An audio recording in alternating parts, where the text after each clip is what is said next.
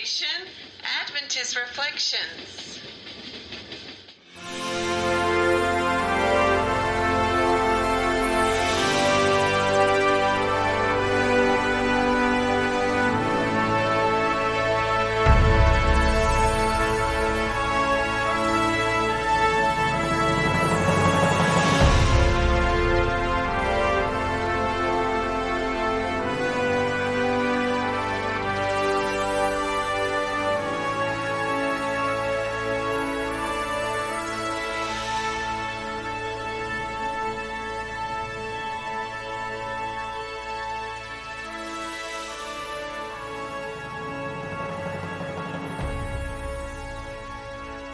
Hi family, we are starting a new series in your Adventist Reflections podcast. In addition to a regular episode, COVID-19 has brought various challenges and for some even difficulties. However, amongst these, we must count our blessings. So today we start a book club. We will be reading The Last Day Events book, written by Ellen G. White.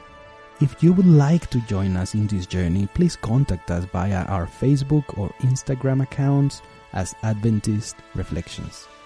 Perhaps you don't have a copy of this book and you would like one, do let me know and I'll send you one so you can join us.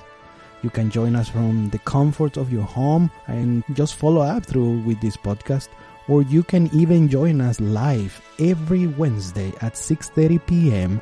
Eastern Australian Time, also known as Queensland time here for Australians.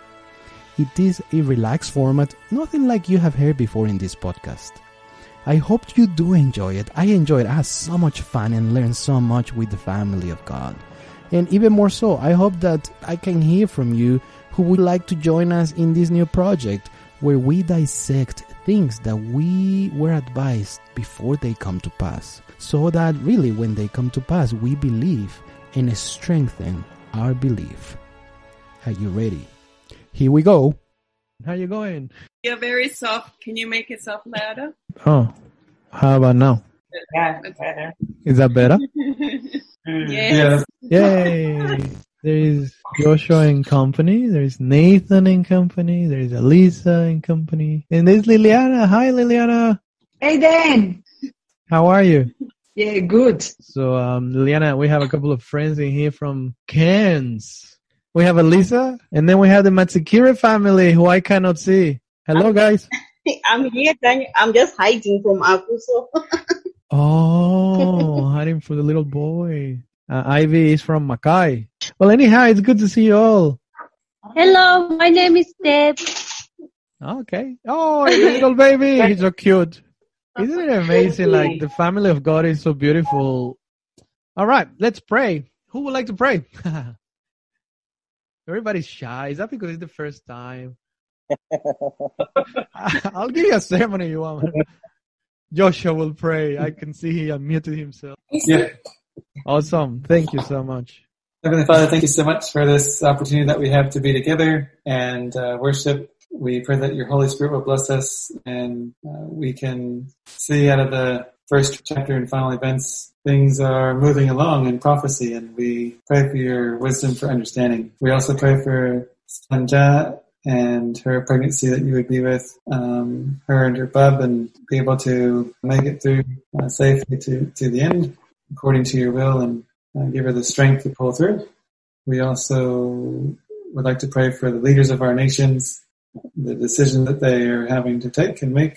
We pray that you be with them, lead and guide, and we know that you have your Minutemen amongst those leaders, willing to do and obey your command to hold back the winds of strife yet, and we pray that you be with them as well. We pray that you would be with those that each one of us have individually reached out to during this week and planted a seed or watered a seed, or be with each individual that we've spoken with, and that the fruit will be harvested by you one day soon. Thank you for these things, and thank you for your promise of always being with us. In Jesus' name we pray. Amen. Amen. Amen. Amen. Awesome. Thank you. All right, guys. Well, this is the time when we talk about this book. So those of you who read it, what's the title of the book? Earth's Last Crisis. So just from the title, obviously the title is not sanctified in any way, shape, or form. Just the guys who compiled it is like, we're going to name it this way. But what kind of idea is this bringing to us? About Jesus coming. Jesus coming? Yeah. Anything else? It's reminding us of the fact that God always warns his people. He has always let them know ahead of time. And it's our duty to study what he has talked about. Awesome. You know, when I think about that title, I think about the idea of there will be a crisis. There will be no more after that. If that's what I'm trying to point out. You know, there will be one, and there will be the final one. No more thereafter. The reason why I think is an interesting thing is when I think about it is like, well, what does that crisis mean? And this whole Bible study came, and I think for me it's a blessing. I don't know. I hope that is for you too. But this whole thing came out of a crisis that we're living around the world. Now, let's get into that chapter. What ideas do you have in here? What catches your attention out of this chapter? The puzzling bit. I mean, it's in the one sense, like it goes through and you listen and you hear, well, there was this and then there was this crisis, you know, throughout biblical history. And then we're on the verge and it's, we're almost there, and those sorts of things that are said is the puzzling bit, I guess, that it, you know, like the Bible says, how long? Yeah. How long? Do you know how long, Josh? I don't. On page 12, under the troublous times soon to come, there was a sentence that I never really thought about in that way. I always thought that the time of trouble will be, you know, God's presence would be lifted up from the earth. And we're sort of on our own in the last bit. But she sort of says in that second paragraph, she says, we are to awake and ask the Lord Jesus to place underneath us his everlasting arms and carry us through the time of trial before us. So she's saying, so wake up and ask God to, you know, to carry you through this time. And also down the bottom where it says, there are stormy times before us. Yep. And then this I thought was important. It says, but let us not utter one word of unbelief or discouragement. Okay, that's interesting. Yeah, thanks for sharing that. I really like what really stand out to me is how much we don't know of what we should know already. So it says here, I don't know what page it is, but it's under the study the books of Daniel and Revelation especially. Yeah. It says here that the prophecy is now to be studied with diligence by the people of God and should be clearly understood. And the solemn messages that have been given in their order in the Revelation are to occupy the first place in the minds of God's people. So that someday there has to be clearly outlined on what really will happen. Yeah, and before that, introducing those ideas of Daniel and Revelation, it talks about, you know, how we should be looking at the waymarks. It reminds me of that song in the hymn book. Look for the waymarks, the great prophetic waymarks. And it's interesting because you're right. Like, I think, and she's writing about the idea that the disciples, you know, there were clear signs of what was to come, but they missed the point. Like, they all missed what was going to happen, even though they were clearly told. And she's making this sense of urgency. Look, let us not that happen to us. She's not prophesying that will happen to us. She's like, probably it'll happen to many, but we have enough information and we have the story of the disciples so that doesn't have to take place for us.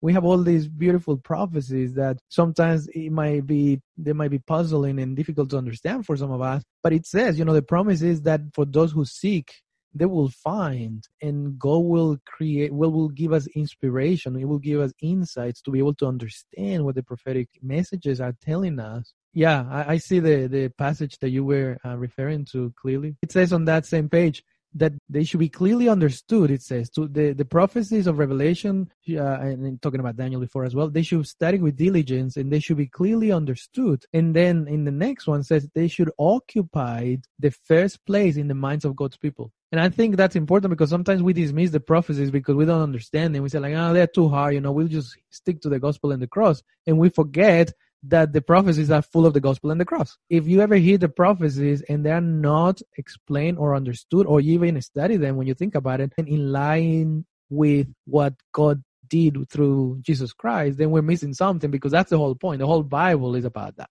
Anything else that catches your attention? Caleb wants to say something. Yes, Caleb. I think I read there it said that us young people should also study the prophecies, just not because we're too little. We say, oh, we don't understand, but we should also study it to know what will come. Absolutely, Caleb, young man.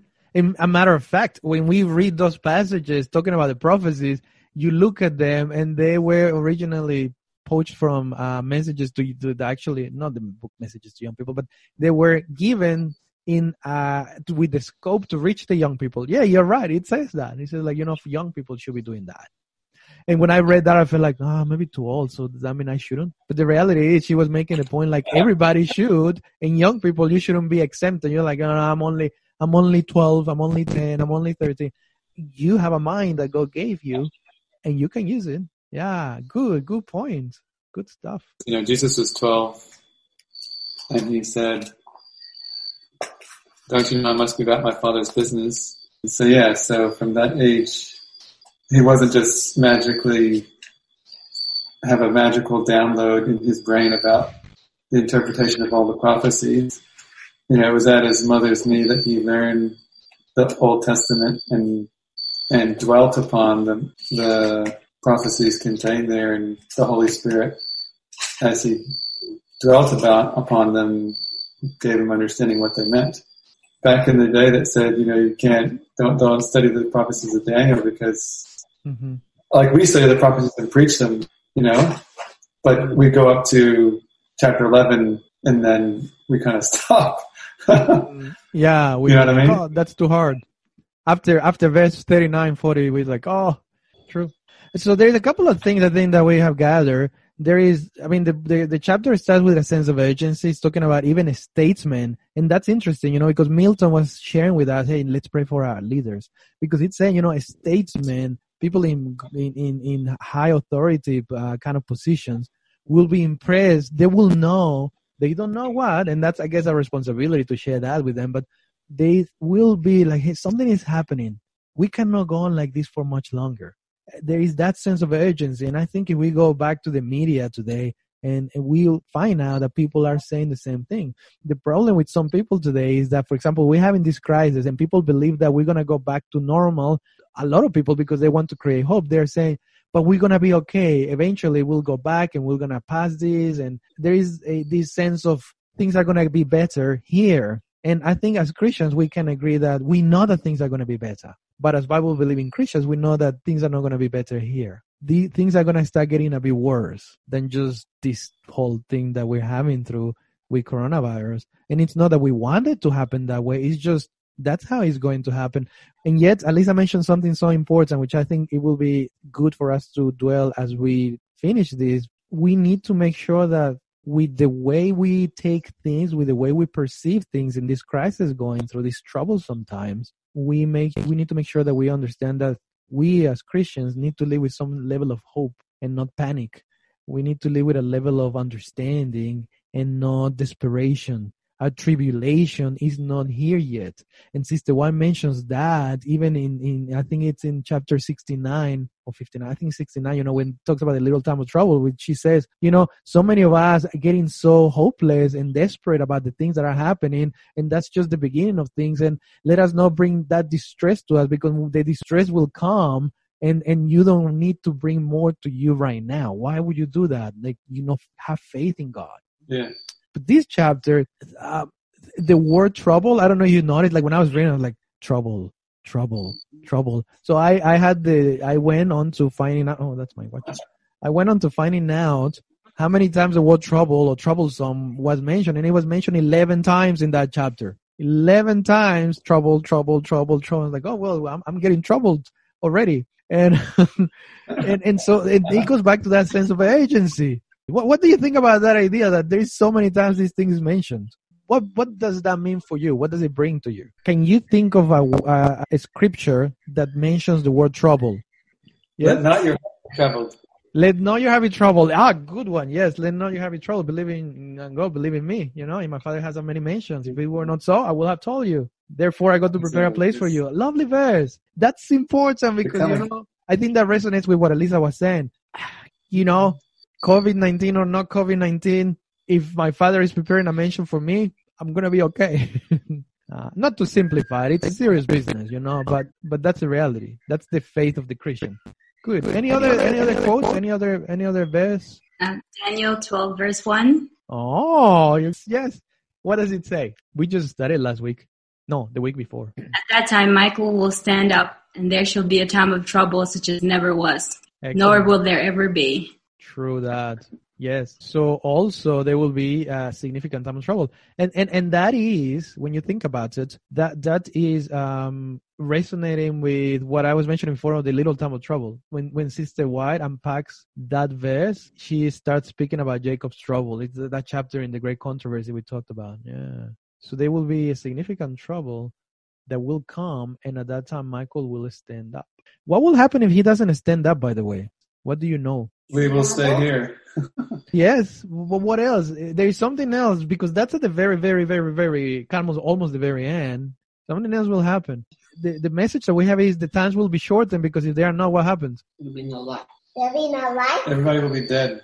The devil will just say, let's wipe them all off. Yeah. Yes. Yeah, because at that time, when the Holy Spirit retrieves itself from this earth, everybody will be to their own wickedness, everybody to their own hearts. And if you are righteous, what does Revelation 22:11 says? We'll hear a lot about that, I think, through this book, but that kind of idea. Yeah, that who is, holy, holy still, righteous, righteous still, wicked, wicked still. So the polarization will be clear. And, if God doesn't stand up and come and pick us up, and intervenes, they literally, if it were for Satan, he'll just get rid of everybody. He doesn't really care, especially if you are God's worshiper. Let me see. I put a little PowerPoint for you to see. Where is it? I had it open just before. Here we go. Can you see it? Yeah. Go to these verses if you can. Oh, I'm sorry. I would show you my water, but say again. I was going to give you my water, but your water. Not my water. Some water. Some water.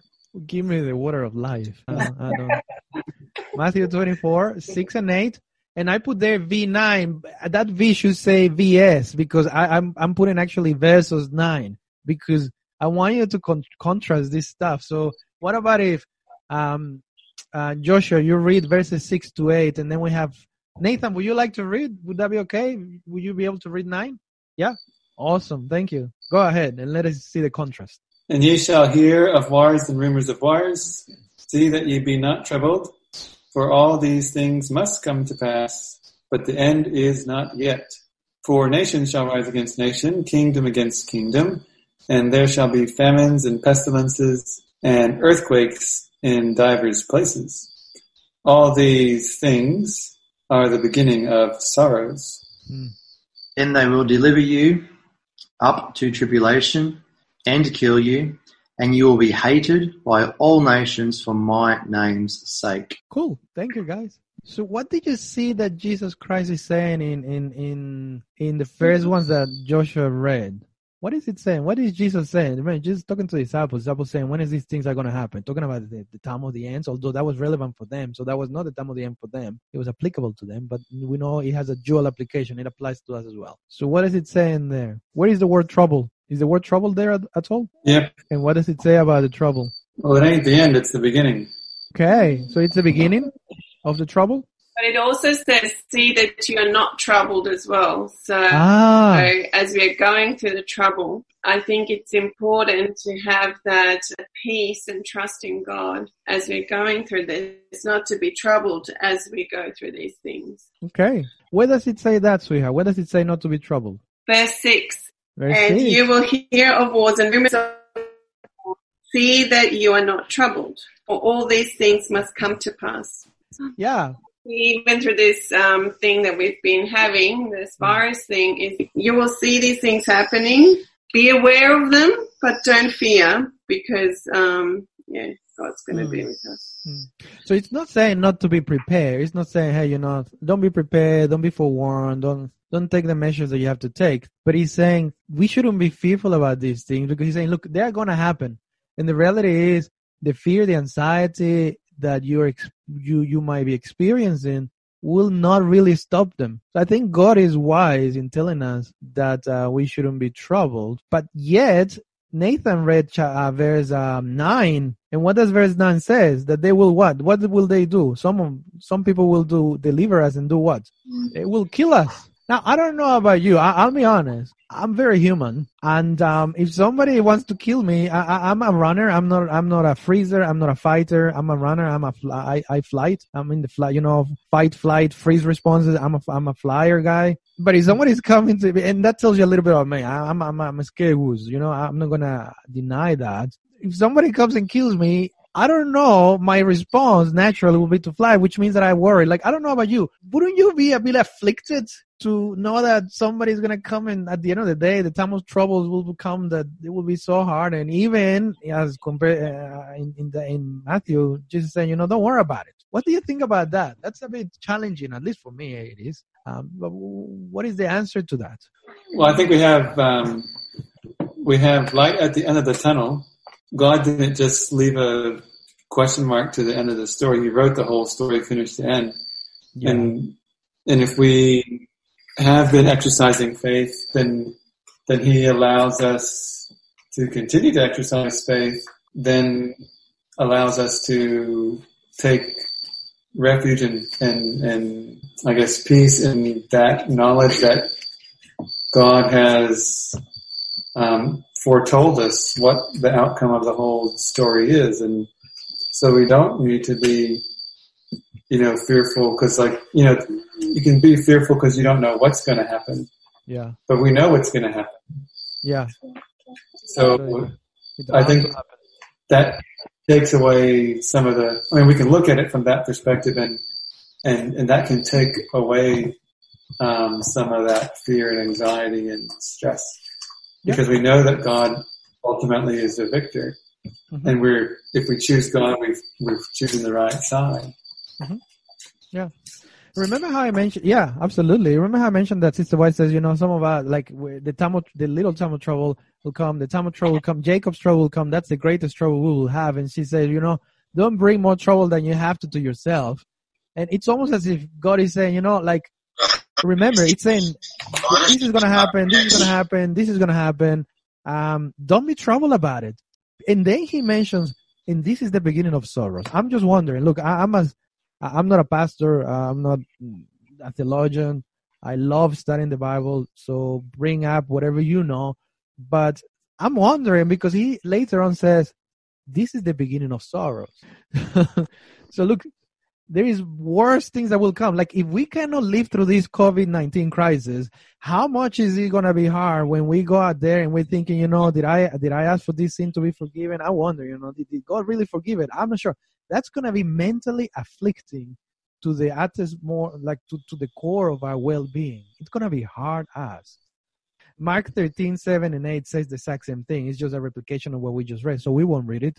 When the word trouble is used in this text, the Man's Greek Dictionary and the Strong's Dictionary, they kind of like a similar idea. It's talking about trouble also means being disturbed, disquieted, alarmed, terrified, frightened, according to the Greeks. This word utilized in the scripture is only utilized 3 times, which is quite interesting because trouble is used more times in the scripture, but only 3 times this one specifically that Christ used is utilized. He uses, it's appearing in the scripture twice, once in Matthew, once in Mark. Both times it's the same kind of passage. Christ said it. And one more time it appears in another text, which is in Thessalonians. It says, now we beseech you, brethren, by the coming of our Lord Jesus Christ and by our gathering together unto him, that ye be not soon shaken in mind. He is encouraging the Thessalonians. This is the second letter. Obviously, some things were happening when you see the context of this text with the Thessalonians, and Paul needed to have another message to them after message was given after the first letter was read to them. And then he said, I'm hoping that you are not so soon to just leave behind what you know. You know how we talk in Adventism about this old-time religion? That's what I read when I think about it. I mean, at the colloquial level, at the practical level, don't be too soon to just shake away what you read. Remember, he already sent them a letter, a message before. And before that, he already has spent time with them. So he said, you guys are falling by some of the fables of people, don't do that. And then it says, or be troubled. Don't be afflicted. Don't be concerned. Don't be frightened of what's happening. Neither by spirit, so not by the spirit, nor by word, nor by letters as from us, as the day that Christ is at hand. Let no man deceive you by any means, for that day shall not come, except there come a falling away first, and that man of sin be revealed, the son of perdition. To me, it's interesting that the way this actual Greek word is utilized, this is just my opinion, in Thessalonians by Paul, he's talking more so of a spiritual trouble.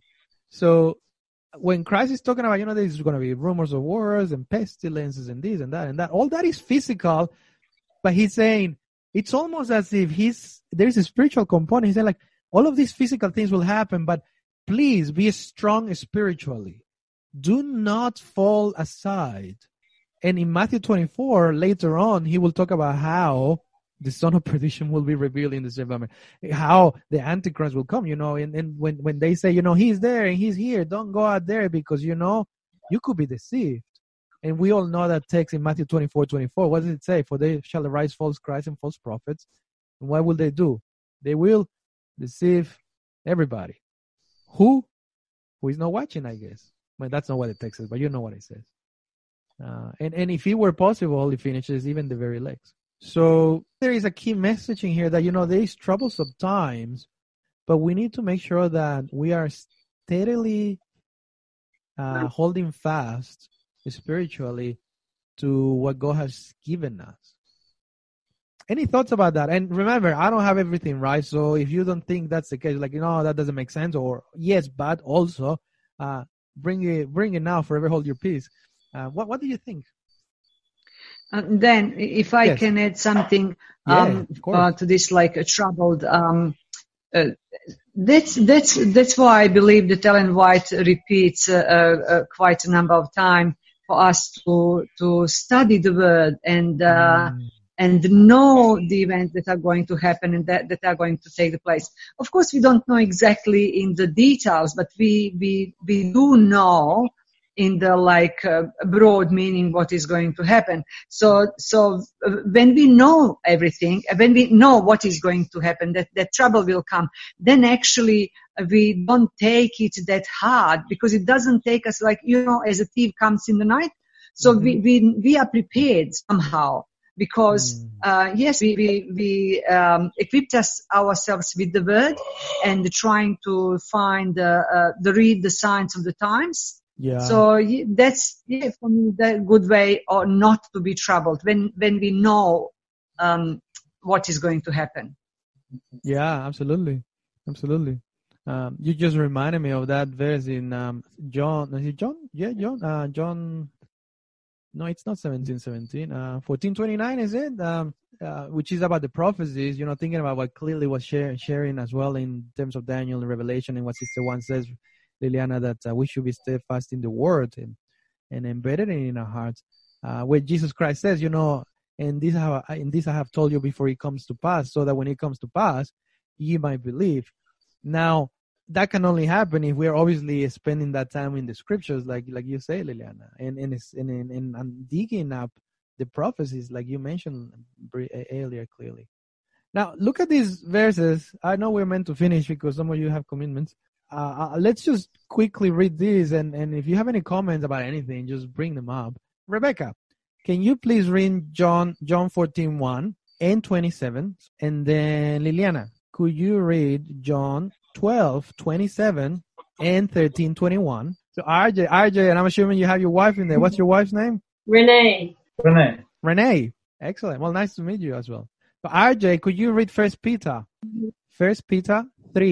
3:13-15, and let's see how we go. We'll start with Rebecca. Let not your heart be troubled. You believe in God, believe also in me. Peace I leave with you, my peace I give to you. Not as the world gives, do I give to you. Let not your heart be troubled, neither let it be afraid.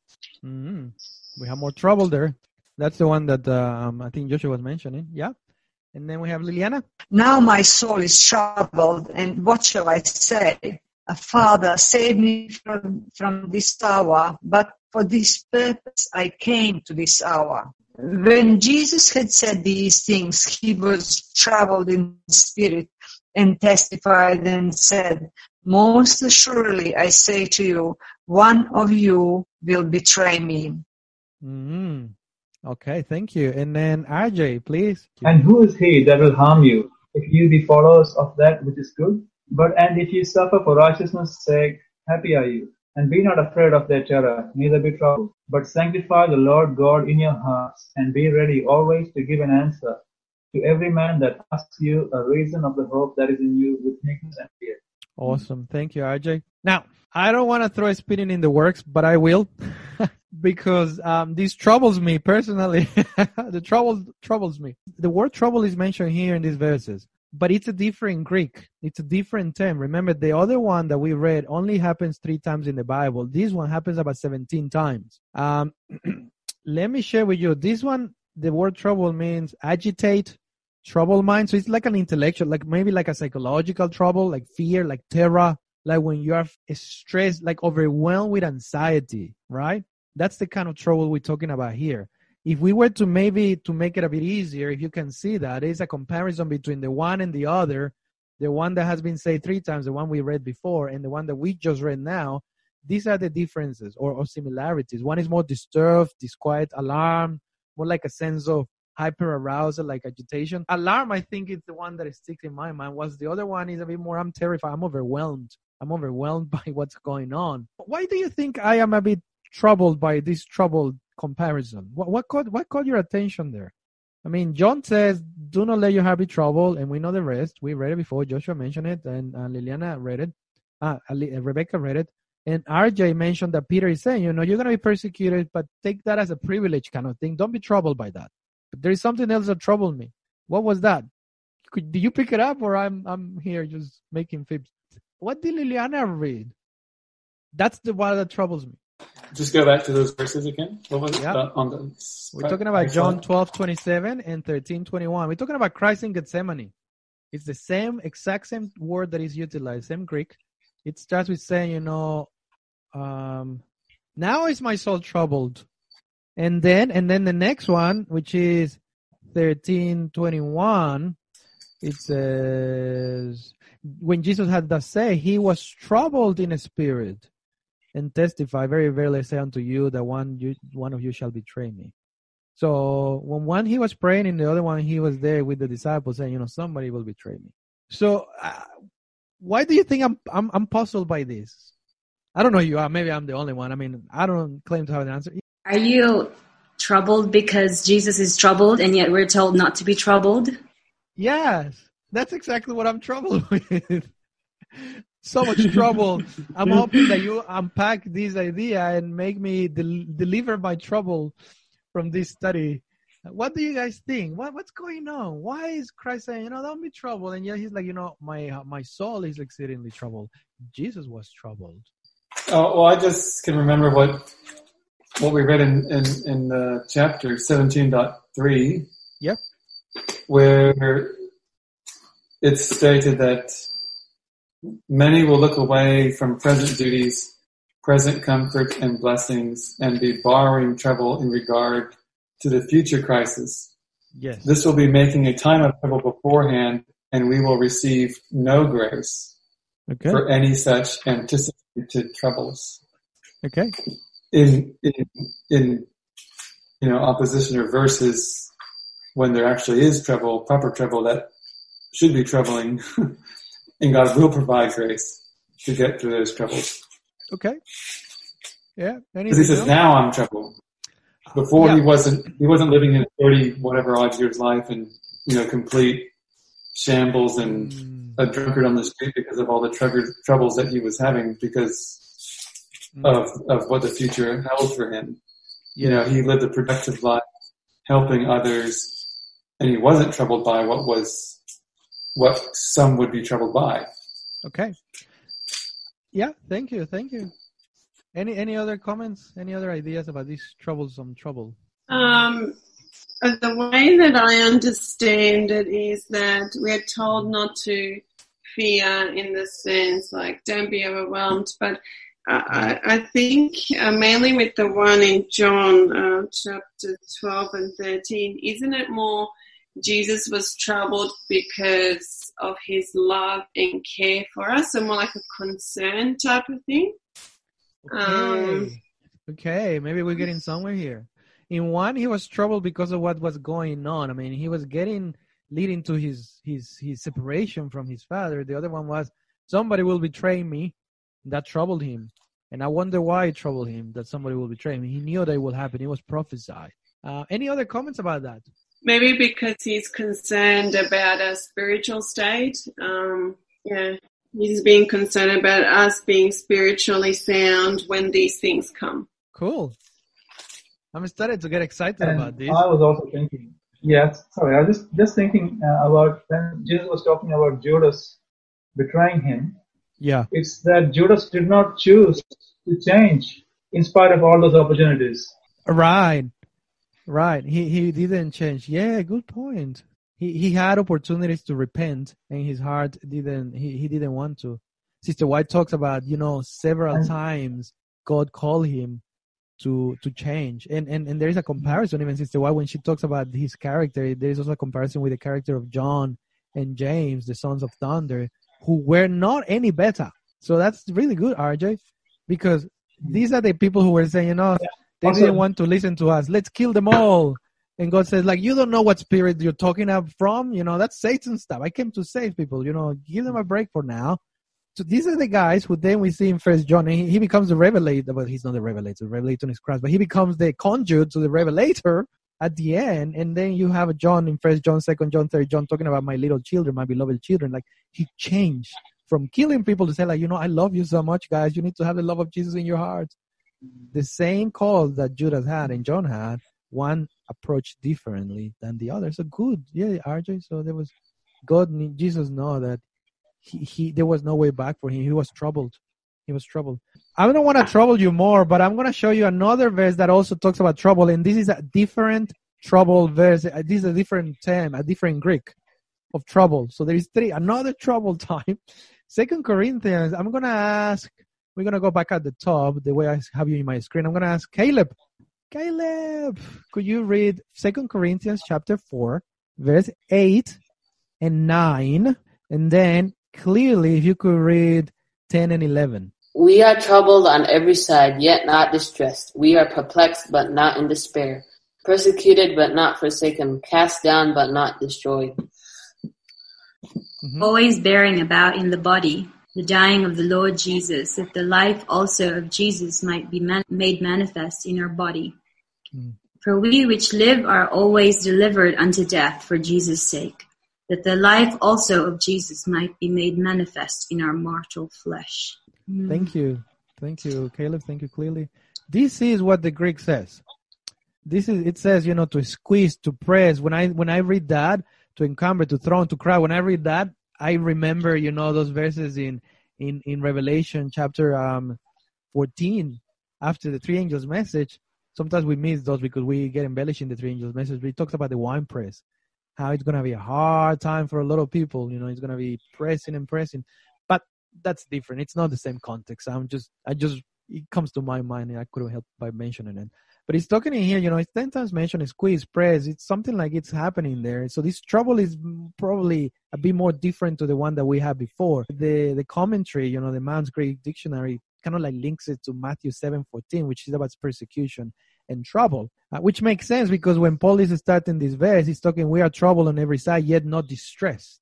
Which is, I find that interesting. We're troubled, but we're not distressed. So I don't know how many of you will make it this real with the rubber meets the road. COVID-19. I don't know how many of you were running almost out of toilet paper. And I don't know if that brought you some distress. I don't want to simplify this because this is very spiritual, but I think this will make a little bit of sense. I guess, you can be troubled by the fact that you don't have toilet paper, but you might not be distressed.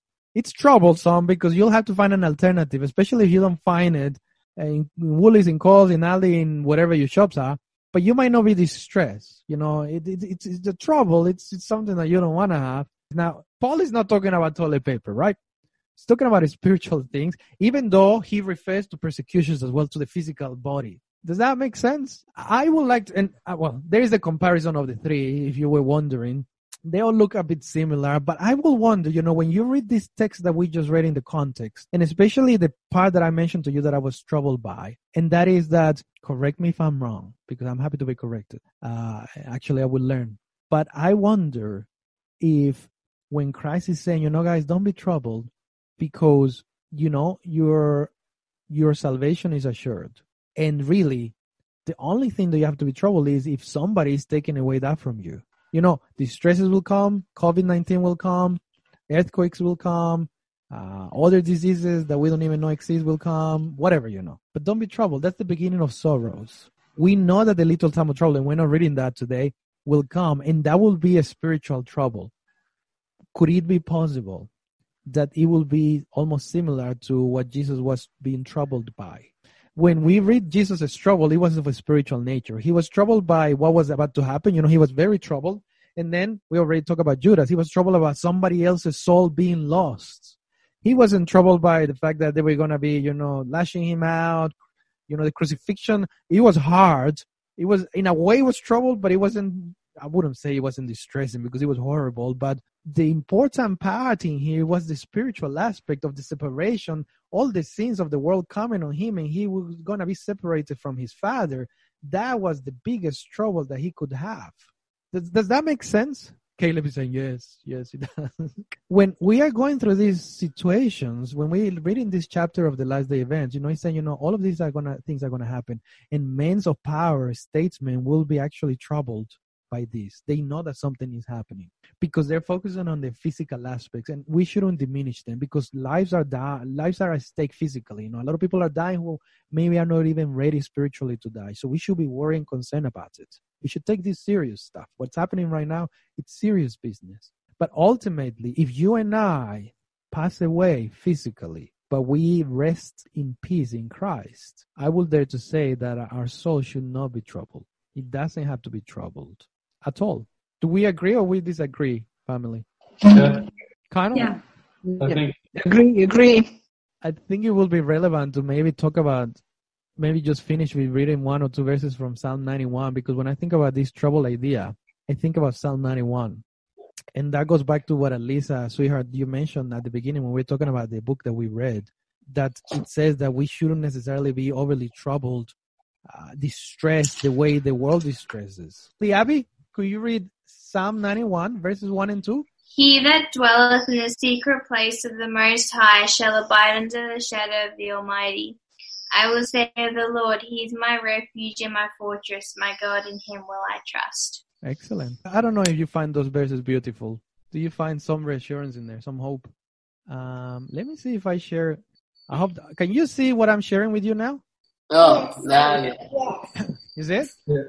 All right, cool. Yes. So that's the chapter we just read, right? That's chapter 1. You can tell I don't know how to highlight because I highlight almost everything. It's like, that's important. That's important. That's important. And the whole thing gets highlighted. It's quite horrible when you have my mind. But what I wanted to share with you is these last quotes, which probably resonate a lot with what we're speaking here. We shouldn't be troubled because of a few things. Here in this text, can you see my mouse that I'm moving? I'm just swiveling around. Yeah. All right, I'm going to highlight it with my mouse. It says, from the book that we read, it says, solemn fact is to be kept not only before the people of the world, but before our own churches also, that the day of the Lord will come suddenly and unexpectedly. That's a solemn fact because a lot of people, and I just say, a lot of people die even with this COVID-19, suicide, the normal fluid killing, heart attacks, heart conditions, whatever, COPD, cancer. They're dying by the masses. It's not just COVID-19. There are more people dying from other things than COVID-19, but we just don't want to think about it. But the thing is that it's taking people by surprise. But the thing is that we shouldn't take us by surprise because we have this verse that it came to my mind when I was reading that, which says, but you, brethren, are not in darkness so that they should overtake you as a thief, because you are son of the lights and son of the day. We are not of the night, nor of darkness. Therefore, let us not sleep as do others, but let us watch and be sober. Which goes back to what Liliana was saying, that Sister Wise says, that the Bible says that we should be watching, we should be studying the scriptures, we should be sober. That's what will wake us up. That's the sobering idea, is that something will reignite our thoughts into thinking about the gravity of what we live in now. That's one. The other one that I wanted to show you is this one. here, many will look away from present duties, present comforts and blessing, and be borrowing trouble in regard to the future crisis. This will be making a time of trouble beforehand, and will receive no grace for any such anticipated troubles. And then there is a time of trouble coming to the people of God, but we are, and this is important, we are not to keep that constantly before us. So I think what Sister White is saying, the time of trouble, there are troubled times, not the time of trouble. There are troubled sometimes that will come. But we should not keep that constantly before the people and rein them up to have a time of trouble beforehand, which I think I mentioned before. If we keep on just, every time I open my Facebook, my Instagram, my Snapchat, my Tumblr, my Twitter, my TikTok, my whatever you use, social media, my WhatsApp group is like, COVID-19, COVID-19, COVID-19, COVID-19. Like, we bring in more trouble than we necessarily have. We need to take it serious. We need to listen to the people that are telling us stay at home and all that kind of stuff. Because, why to go against Caesar when it's not necessary? And let us put our part to flatten the curve, like the government says here in Australia. But it's saying, do not dwell on that constantly, because you're troubling yourself beforehand. The time will come when it's going to be very troublesome. And when that comes, like, it's going to be so bad. Like, you wouldn't need every prayer that you can have. So I just made my own little comment here. Of course, this is just Daniel's thought. This is not inspired. This is inspired by the Holy Spirit inspiring me, but take it as it is. When I read that, I was like, this connection is like, this is it. Like, this is so relevant for us today, No need to distress right now. The time of trouble will come, the real time of trouble, of the spiritual trouble. The time that even Christ was troubled by will come. And it's going to be tough, but not if we hold back to, that old time religion, that what we know in the scriptures, in the prophecies. And I just made this comment in my own mind that today we train our faith by exercising it in full belief. And then tomorrow we practice it in full capacity. Today we are kind of like training. Tomorrow we're going to practice it in full capacity. Does that make sense, guys?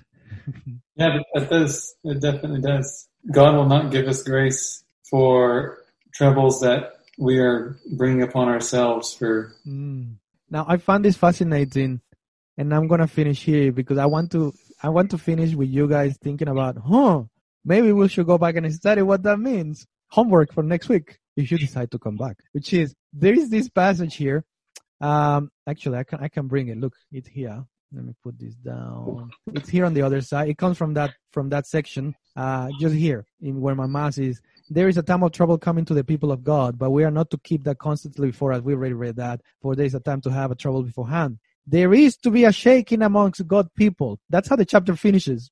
There is to be a shaking among God's people. But this is not the present truth to be carried to the churches. I found that fascinating because we like to talk, as good Seventh-day Adventists, I don't know how many of you do, but we like to talk about the shaking. And Sister White, in this quote from Selected Messages, Volume 1, 180 from 1890, says, like, that's not present truth, guys. Now, it doesn't mean that we should dismiss it. The homework that I have it here, I wrote it down for my own self. It's homework really for myself, but if you want to take it, go ahead and do it. We're going to reach up to 2 anyways, but in here is, what is the present truth to be presented to the churches then? I think some of you who are very avid readers of the Spirit Prophecy will know what this is talking about, but it's not the shaking, guys. It's not like, shaking at the tears. And I think, I don't want to go ahead. Let's leave it as homework, because otherwise I'm going to start talking about that and we're going to be here forever. My wife already dubbed me in when we were talking in some of the WhatsApp groups saying like, it's not going to be an hour. You're going to be doing that. It's going to be like going on forever. I was like, so forever has finished. So let's finish with that forever. Any comments? Any comments? Any queries? Any concerns? Anything you would like to share? It could be related or unrelated. We finish before we pray.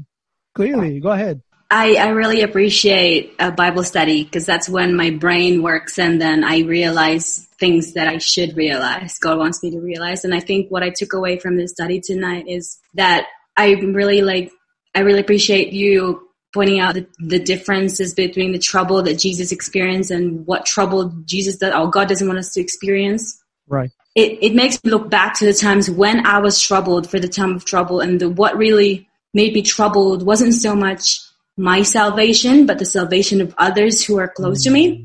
And I look at, and maybe that might be the same trouble that Jesus is going through. And that's kind of like what you said, because we know what happens right after crucifixion. they were very discouraged, and Jesus basically had to appear to them and encourage them again.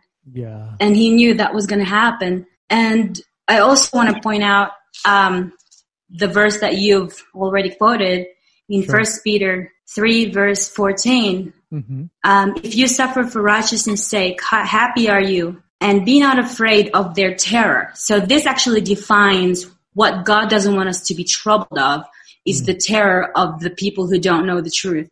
So he's basically saying, don't be afraid of what they're afraid of. Like you look at the COVID-19, people are terrified. Yeah. But we are not terrified because we know the truth. We know that this is not the end. Yeah. The beginning of birth pains, I think it is. That's right. So the real trouble, I think, in my opinion, is our own salvation, but more is the salvation of others, and what have we done to save other people. That would be the most painful part for me in the time of trouble, is I haven't done enough. I've spent too long in my comfortable life and have not reached enough people, and I have not reached the full capacity that I could have been. Yeah, I agree. Thank you. Clearly, thank you for sharing those very personal insights. Yeah. I pray that we all, if we are going to be troubled, that's a good thing to be troubled by. Our salvation, the salvation of others. I always mention this in my Sabbath school classes, and when I can, that we love to quote John 3:16. For God to love the world, that he gave his only begotten son, that he, the rest, whoever believe in him should not perish but have everlasting life. But I always like the parallel with 1 John 3:16, which says, hereby we perceive the love of God, because he laid down his life for us. But it doesn't finish there. It says, and therefore we ought to lay down our lives for the brethren. So, and that's my prayer, because honestly, I don't know about you, but I personally don't have that desire inherited in me. I need to study and pray a lot that God gives me that desire more and more and more and more, to actually come to a point when I can be a Moses, say wipe me out but leave them free, or take me but leave them into heaven. I have a nature that goes against that. Like I'm like Paul, what I want to do, I don't do, and this kind of stuff. So I need to spend time praying. Yeah. One thing that came to my mind as you were sharing, and I think it's so important to also remember, is that being afraid of natural things, physical things, is natural for us because we are mortal, we are finite beings. And so I think we should not discard the idea that it's very humane for us to be troubled by things like COVID-19, like not having toilet paper, like freaking out that there is not going to be food, the typhoon is coming. It's natural. I think that denying that will be denying that we have a limbic system and an amygdala in our brain that God created for us to have fear and emotions. They are there to work up certain protection mechanisms in our mind. So we have to remember that. And I think realizing that we do have that and that's normal, it's important, because that is what will lead us back to Christ in the scripture. If we didn't have any fear at all from these things, we wouldn't be holding on to Christ. The reason why you and I don't have this fear that we say, we are not freaking out for this COVID-19 is because we have Christ. But if we didn't daily, we're not renewing ourselves daily, we will be freaking out too, or freaking out for others.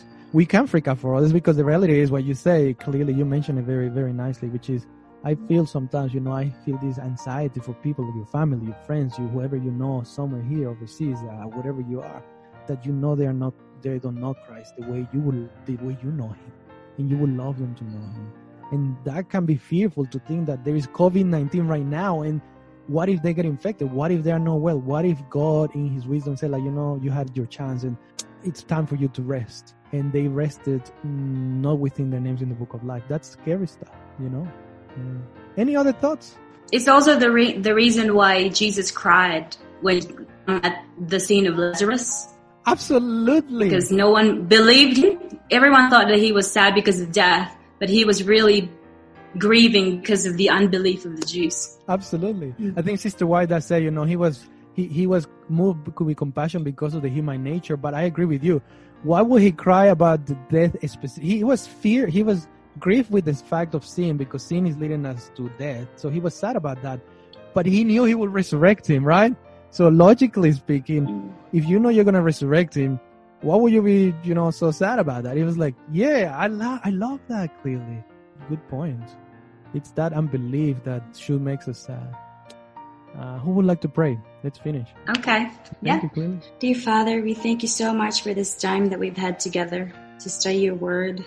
life gets really busy and we only spend a fraction of it in your word, which gives us life. And you told us to live by every word that comes from your mouth. Please forgive us if we put other things first before you and your word. But we thank you for this time that we have now. And we thank you, Lord, for the messages that you have in your word to encourage us to not be troubled. May we take what we've learned today and apply it in our lives. And I pray especially for all the families that are here, for the Daly family, for Liliana, for the Banos family, for the Johnson family, and for the Matsukere family, and all our friends and family. May you please keep us in your arms and help us, Lord, to know what we ought to do to be prepared for that great day. In Jesus' name we pray. Amen. Amen.